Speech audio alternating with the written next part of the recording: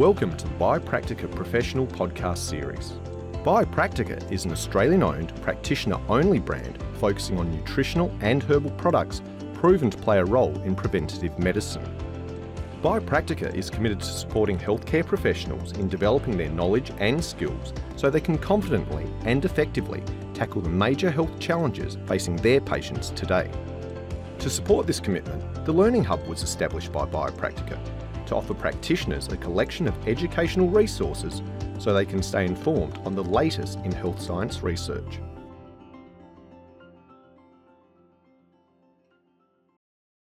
Hello. If you haven't tuned in to one of our podcasts before, welcome. And if you're a regular listener, welcome back. My name is Paul Kern, and with my co-host, the fantastic Claire Murray, we'll be looking at specific forms of magnesium for a therapeutic effect in cases of metabolic syndrome. Welcome, Claire. Hello. We're back doing another podcast. Nice to be here. We are indeed.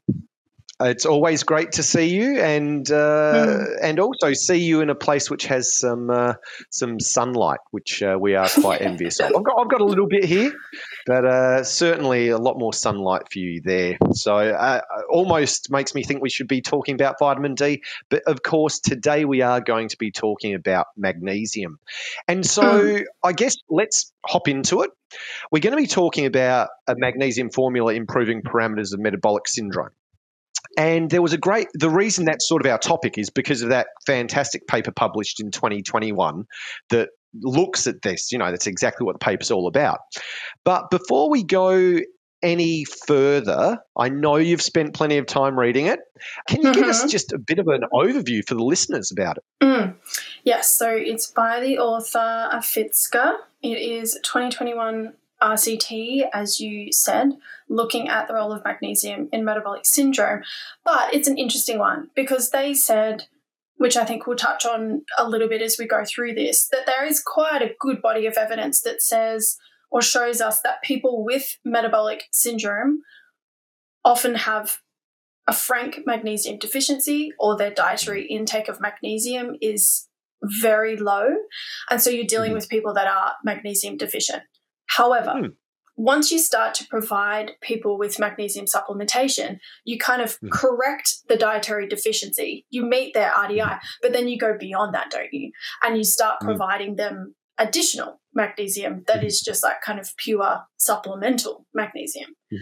So they said, yeah, there's this whole conversation around let's correcting this magnesium deficiency. But once we go beyond that and we're in that supplemental realm, does that have any benefit? And I think that's so relevant for us as naturopaths because that's often the field we are playing in. We're like, well, we're doing the dietary analysis, we're increasing your magnesium-rich foods, but I'm giving you your magnesium as well because, I can see how indicated it is. Is that actually doing anything? Is that being of benefit? That's the kind of question that they were looking at. So they screened a whole bunch of people with metabolic syndrome, but then also looked at their magnesium levels, and they chose people for the study that actually had already a normal magnesium level to then see if providing supplementation would be of benefit. So they ended up with 24 participants in the end. They gave them 400 milligrams classic magnesium dose of magnesium citrate a day for 12 weeks. And then they measured them at baseline and then at the end of the 12 weeks. And they then obviously measured a whole bunch of parameters related to metabolic syndrome, like your systolic, diastolic blood pressure, HbA1c, which we know is that kind of looking at that average of someone's blood glucose over kind of like a 2 to 3 month period. It's reflective of plasma glucose, cholesterol, triglycerides, blood magnesium, calcium, vitamin D, and then some of your inflammatory markers like your interleukin and your CRP. So, an interesting one. Absolutely. And, as you said, I couldn't agree more, really interesting to take a study from simply looking at what happens if someone has a frank deficiency to saying, well, what if someone has sufficiency and what is the role of supplementation there? Let's just to give this a bit of a sort of, I'll call it real world context, because even though, the studies are fantastic, as a pracky, do you see many patients with either signs of metabolic syndrome? Is there a specific sort of way that someone might present? Or do you have your own definition of metabolic syndrome and how it's sort of characterized?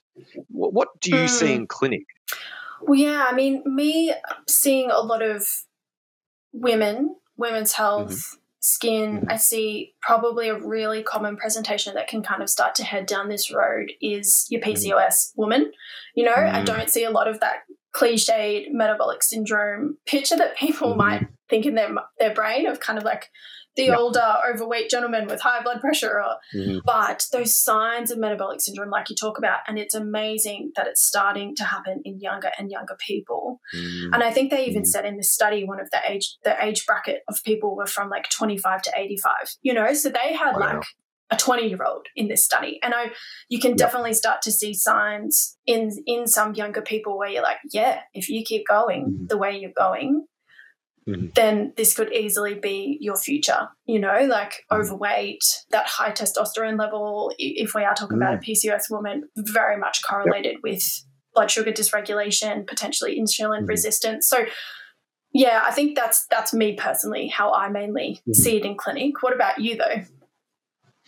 Look, I must confess, I think very much or very similar experience to yours, which is, of course, there's that so-called classic metabolic syndrome where you say, you see a male and he usually has a very poor diet and has the high blood sugar, high blood pressure, high cholesterol, high triglycerides, all of those sorts of things. But, when you were talking about, for example, looking at groups from age 25, I actually have a patient that I saw last week, and I think she'd be maybe not even 21, and she has all the signs of metabolic syndrome. And I think, it is interesting that no longer could we or should we say, let's wait for a blood test necessarily, which shows, the insulin resistance, the high triglycerides, the hypertension, I think we need as practitioners to be able to sort of start to spot it and spot those markers a little more. And I mean, obviously we could say that obesity is a pretty clear thing for someone to visually see, which is really important, I think, and fantastic. But, when I see that now, what I've found myself doing is, does this person have insulin resistance? So this patient, for example, the young lady I was referring to, I've got an insulin test done for her. I want to see, is she actually insulin resistant or is she perhaps eating a very poor diet? And that's leading to, some of these other things as well. So I do see it, but, I like being able to look and sort of get a quick overview as a pracky. Is this person likely to need further investigation? I think that's the really important thing sort of for me. And I think it's so good in what you said as well, in that if we are seeing a young person, it's like, let's get them onto the diet and lifestyle changes. Let's get them onto the supplements like the magnesium, because like you do not want to be seeing that girl, that woman in another 3 or 4 years' time come to you as a 25-year-old and she's like, oh yeah, I'm on antihypertensives or I'm on a statin. You're like, no, we do not. We don't need to be going down that road, hopefully, do we, with people as they get younger and younger. But like you kind of touched on before, I just wanted to quickly kind of give some context for anyone listening at home, just keeping in mind our definition of metabolic syndrome, that they have to have 3 out of 4 of insulin resistance, obesity. So that's technically, a healthy range of a BMI is under 25. What they call atherogenic dyslipidemia, which is high triglycerides and or low HDLs. They actually don't bring LDLs into the equation, which is interesting, and hypertension. So you have to have 3 out of 4 of those to meet the parameters to get a diagnosis of metabolic syndrome. And can you believe it? This paper, is talking about in their intro, 25% of the world's population. I mean, you can believe it if, depending how you're looking at it, have metabolic syndrome. Like, that's billions of people. Billions of people. And I was going to say, Claire, if you then put that into the context that there are still people that live, we'll say, not Western lifestyles, that, even though that's 25% of the population, if you then actually take out a whole, groups of people that don't have a highly westernized lifestyle, you'll probably find that's almost 50% of the Western population, or, the population that we would see as practitioners here in Australia. Yeah, that's so true. And yeah, you can kind of see it when you go out into the world. I mean, just even, out into our local places, can't you? Like, it's, absolutely. Yeah, I mean, such a reflection of what our diet and lifestyle is doing to us as a species, I think. And that the underlying mechanisms of this down on a cellular level, they're very well established. I'm sure we're all familiar with them. It's that inflammation, that subclinical inflammation. We've spoken about this on a podcast we did ages ago, that it's this population with metabolic syndrome. They're the kind of people that if this hasn't been picked up by their doctor, or they're not going to see one, it can really be the ticking time bomb of there is a big inflammatory load in this body. And if you have hypertension, you don't necessarily feel it. Like, it can be a very asymptomatic inflammation, can't it? And high level of oxidative stress, endothelial dysfunction down at that blood vessel level, and then that impaired function of your beta cells in the pancreas as well. So, you start to kind of fix one, you start to fix them all in a way, because they're very kind of interrelated. No, look, they absolutely are. Look, you sort of mentioned blood pressure and insulin levels. So we know patients are all complex, and there's different reasons. There can be situational stress that can lead to blood pressure issues. We know chronic stress leads to poorer dietary choices, which probably is going to impact insulin levels. Is there any good data on magnesium sort of specifically for blood pressure and or insulin that you've come across? Yeah, so this paper, they were probably the two biggest outcomes that they saw in doing this 12-week trial. So we know the magnesium is very, very important from this insulin resistance perspective for activating the insulin receptor. So magnesium is so vital in insulin being able to do its work, be that key that unlocks the cell, that allows glucose to transport into there. And so we see, like we talked about before, that dietary magnesium's been shown again and again to be way below recommended allowance in people normally with metabolic syndrome. And then, that's obviously then reflected, that evidence also finds that their serum magnesium levels are then lower compared to healthy controls. So this was something that they found a significant improvement in. So in the treatment group in this RCT, the HbA1c is significantly reduced over the 12-week time, and the placebo group was unchanged. I think we got to keep in mind as well that it can it can take a bit of time, because we know it's that 2 to 3 month average. Yeah, and you're kind of wanting to be getting it more around that kind of 5 to 5.5 level wherever you can. And that's what started to happen in the trial. It went from about 6.4 and started to track down to about 6.1. And so that's enough for a significant change, because it just tracks down over time. But that's just giving the one intervention, isn't it? Which is pretty cool. But really big changes with hypertension, which was the other one that you mentioned. Like, we know obviously it's playing that role with smooth muscle, causing that relaxation. So those dysfunctional blood vessels can actually start to vasodilate again. Yeah. But they found in this study that systolic blood pressure went from an average of 145 to 120. It went back to normal level. So 25-point reduction. Yeah, and diastolic went from 85 to 78. So that's really amazing, isn't it? Oh, look, I was going to say, I see a lot of patients, you go, your systolics say, 145, and you go, we know that that's not ideal. It doesn't feel like it's, real hypertension, if you know what I mean. As a clinician, you sort of go, well, yeah, it's elevated, but I don't know if, it depends on the definition you're using as to whether that's real, hypertension. But that reduction is absolutely phenomenal. And for me, though, Claire, it sort of speaks volumes that, I often say, and you and I have talked about this every now and then in the past, if you can change 3 things meaningfully in someone's life, you can potentially change their life. And, it does really speak volumes that if someone has a magnesium deficiency, it's almost like, well, all your other treatments can be great, but you've got to address. Well, you can't do much without addressing the underlying deficiency that's there, and that's what this really sort of speaks to. So that's astounding. And I think I wonder too a little bit how sensitive, you said a little bit before, blood pressure can be distress and those kinds of things of repleting magnesium. Like how many times have we all read, the hundreds of enzymatic processes that magnesium's involved in? Like it's doing a lot. And if it's deficient because someone's diet quality is really poor, like you are doing so much for a patient, aren't you? Like you get so much bang for your buck if you can prescribe a magnesium for someone who has that really high demand for it. And I think our metabolic syndrome patients are very, very good candidates, which this research then reflects. And I think this is interestingly then other things that they studied, like your cholesterol, your triglycerides, interleukin-6, they didn't show significant changes. And I'm like, yes, this is where this was a 12-week trial.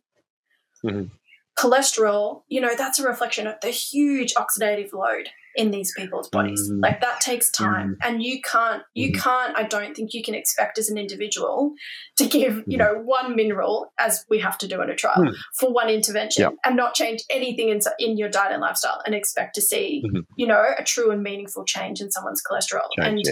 Triglycerides being such a huge reflection of someone's diet quality, how many carbohydrates, how much sugar is this person consuming? Again, I don't think you can expect to see a true and meaningful change unless someone is making true and meaningful changes in their life.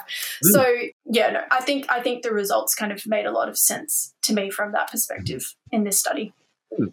And I'm glad you sort of pointed out that, they didn't necessarily see those changes in cholesterol, triglycerides, etc.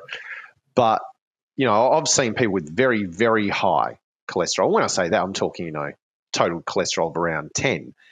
And they've made radical lifestyle changes.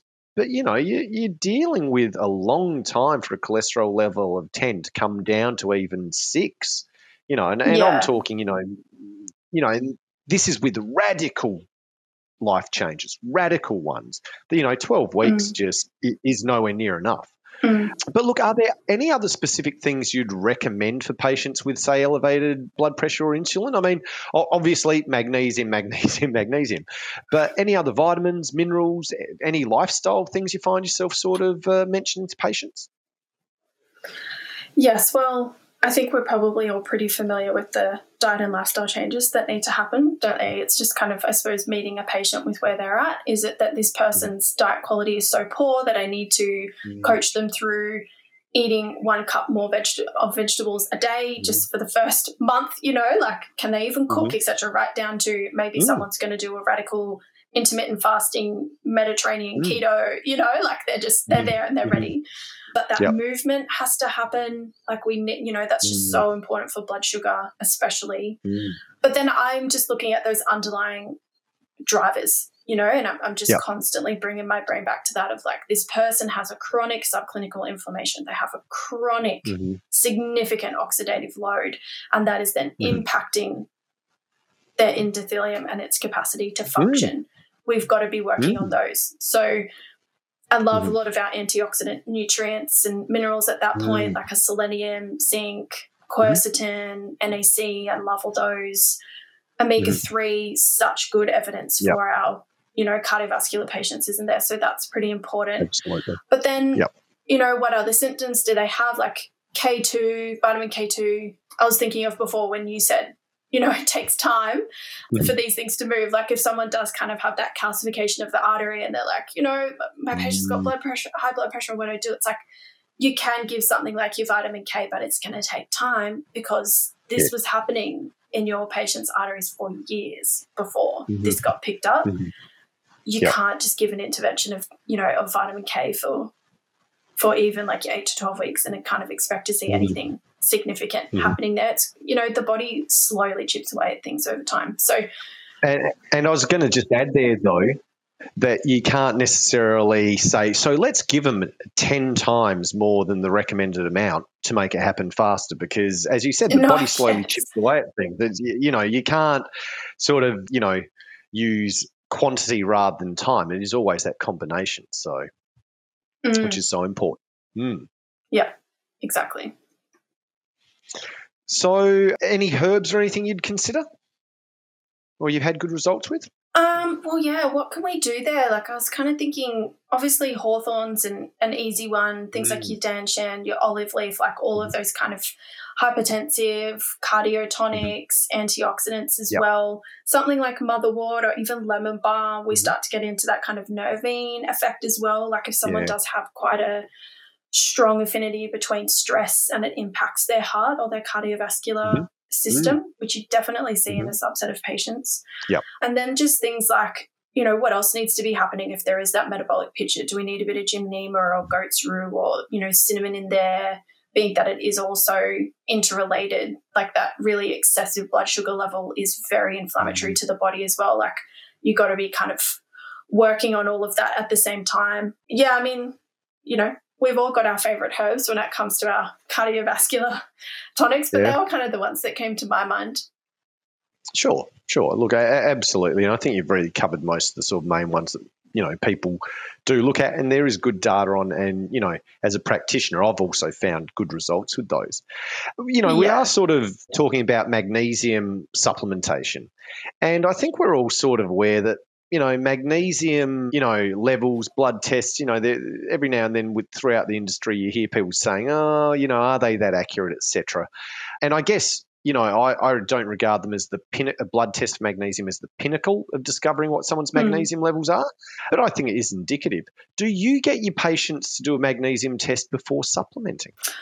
I personally don't. I'm probably a bit more in your camp of I've never found it one that I've felt like is a must-do.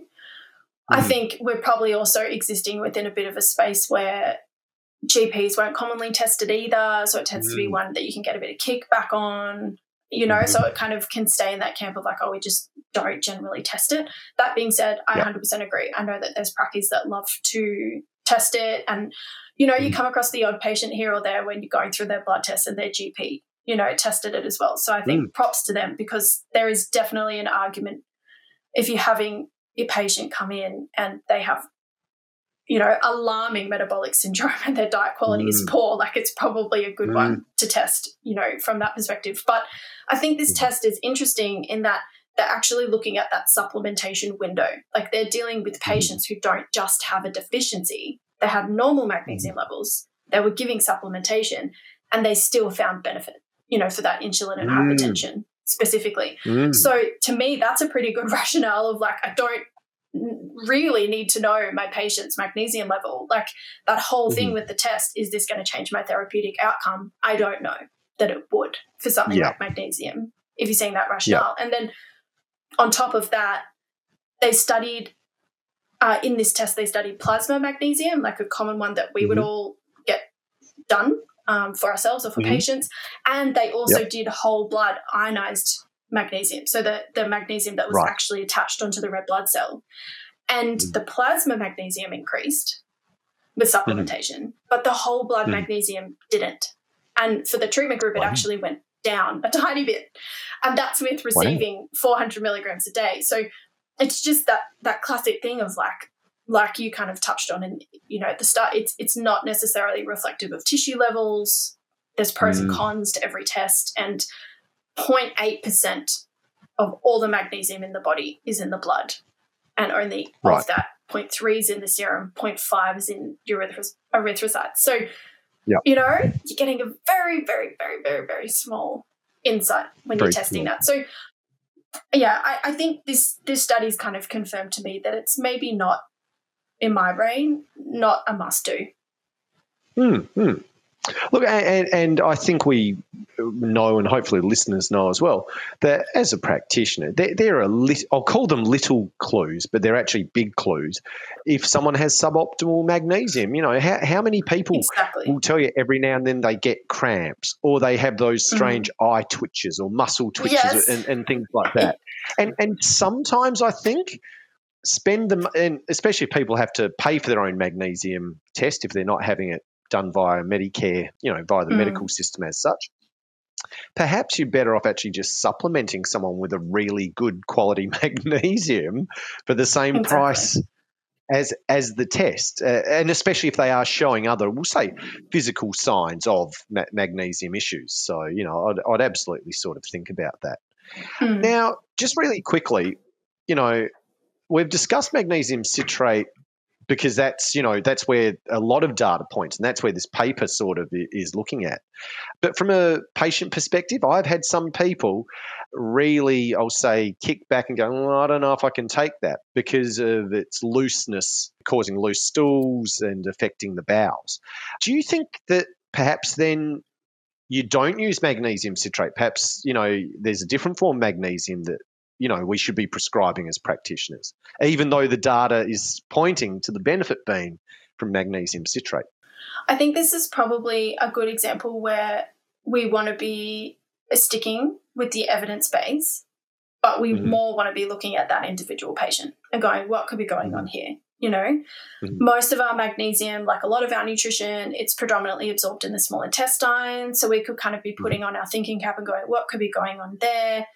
Is there a bit of malabsorption going on? There's quite a bit of magnesium ending up in the lower bowel, having that osmotic effect, or, what's that kind of breakdown of that magnesium citrate molecule? How's that going? What I always find with my patients is that it's way better to peel back the dose than not give it at all and spread it out over the day. So I would rather them take 100 milligrams in the morning, 100 milligrams at night. Do that for a week. See how that goes, and then slowly work. And there's so many patients can tolerate it. They just need to work up to it. Or if you have the odd patient who it just really doesn't sit well with them, work with what dose they can take. Yep. Find their tolerance, kind of do that dance, figure out where it's at, and just work with that and stay with that. I think if you can be working on getting the diet quality up, if you're still able to get, 100, 200, 300 milligrams into their system, that's way better than not. Way better than them going to the health food store in 6 or 12 months' time after they've been like, oh, it was too hard, or maybe I should take it again, and, grabbing like a magnesium oxide off the shelf. Like, I couldn't think of anything worse for them. Yeah. So, just find a little regime that works for them, break it down, split up the dose, so we're not maybe kind of bombarding the small intestine all at once if their gut maybe is a bit of a limiting factor for them. Yeah, I must say, with patients with these issues, I didn't realise this until I'd asked the question, but people were saying, I'll mix up my magnesium, so they'd put the powder in dry glass, add water, let it dissolve, but then they would literally drink it all in a minute or two. It was sort of like, quick, it's a medicine. I've got to drink it as quickly as I can.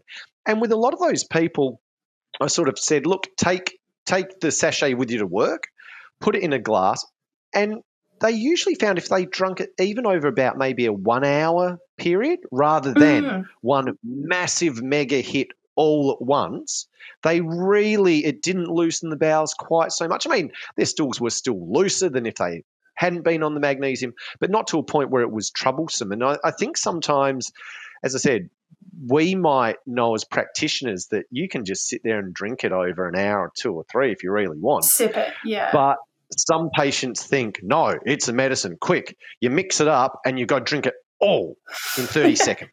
Or that, but they're not using it as sort of a drink.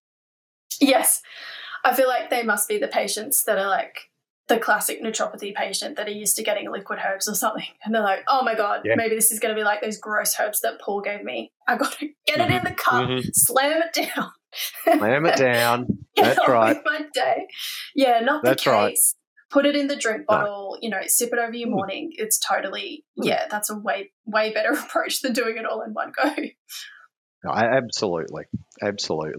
So, look, to sum up, what sort of dose and duration of magnesium citrate supplementation does the sort of evidence point you to, has been required to modify those markers of metabolic syndrome? Yeah, we've spoken of some people as little as 100 milligrams if they've got real bad gut problems, and we could see from some of the data you spoke of, going to benefit people somewhat. But what's the magic number, Claire? I want the magic numbers. Yeah, so trial was 400 milligrams for 12 weeks.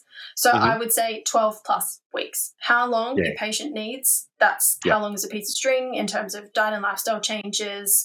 You know, maybe the diet quality increases, they get a bit more magnesium, but they're starting to exercise. So, you know, they're going to be losing a bit more, or they're going through a really stressful period, or, you know, we've got some real significant metabolic markers there that we're needing to work on. So I think it's just, you want around that 400 milligram dose, and you need to be having a conversation with your patients of, this is going to be a part of your regime for quite some time.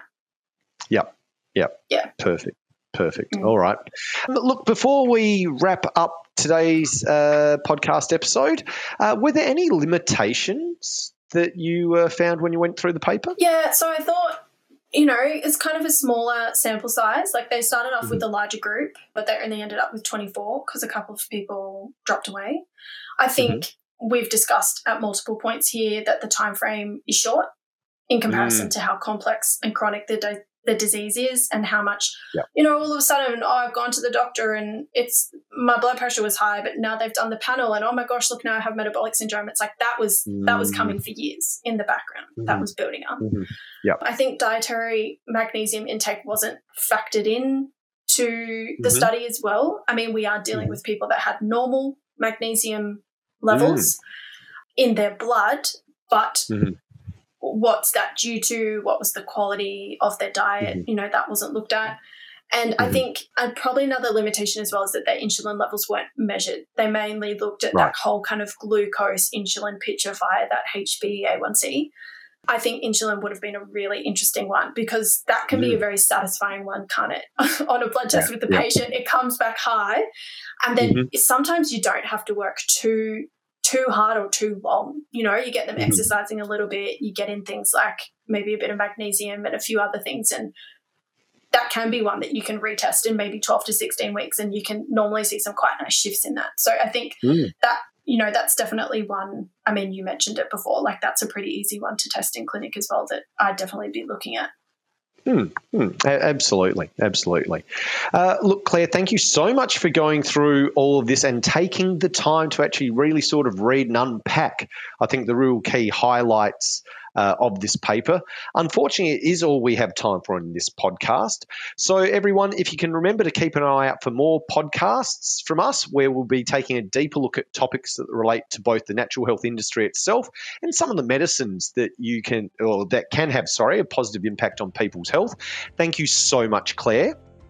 Thank you, as always, Paul, for your excellent questions.